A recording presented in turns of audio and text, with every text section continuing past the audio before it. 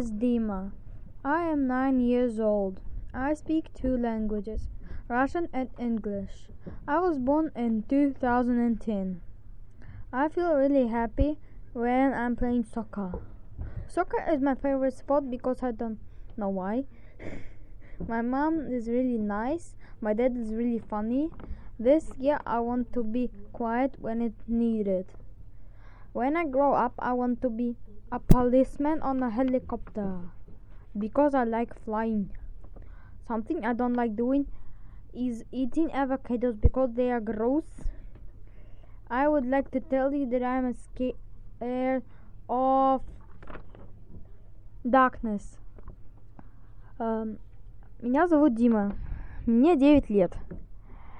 Я разговариваю на двух языках, русском и английском. Я родился в 2010 году.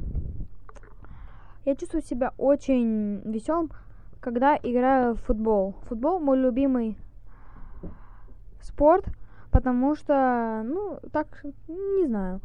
В этом году я хочу быть тихим, когда это нужно.